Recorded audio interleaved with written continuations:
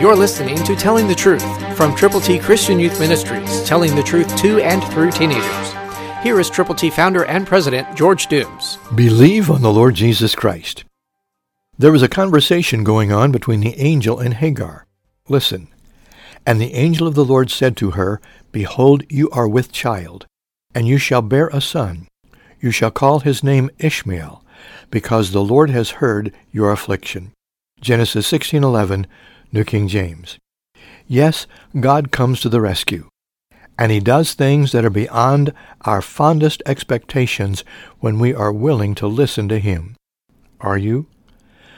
Are you ready for God's promises to be not only revealed to you, but are you willing to follow through and do what God would have you to do so his blessings can be abundantly bestowed from you upon others?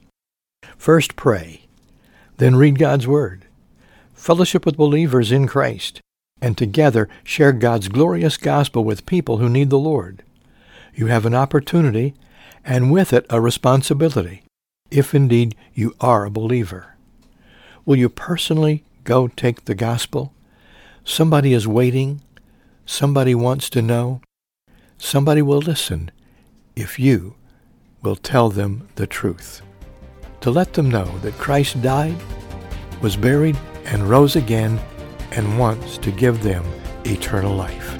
Christ through you can change the world.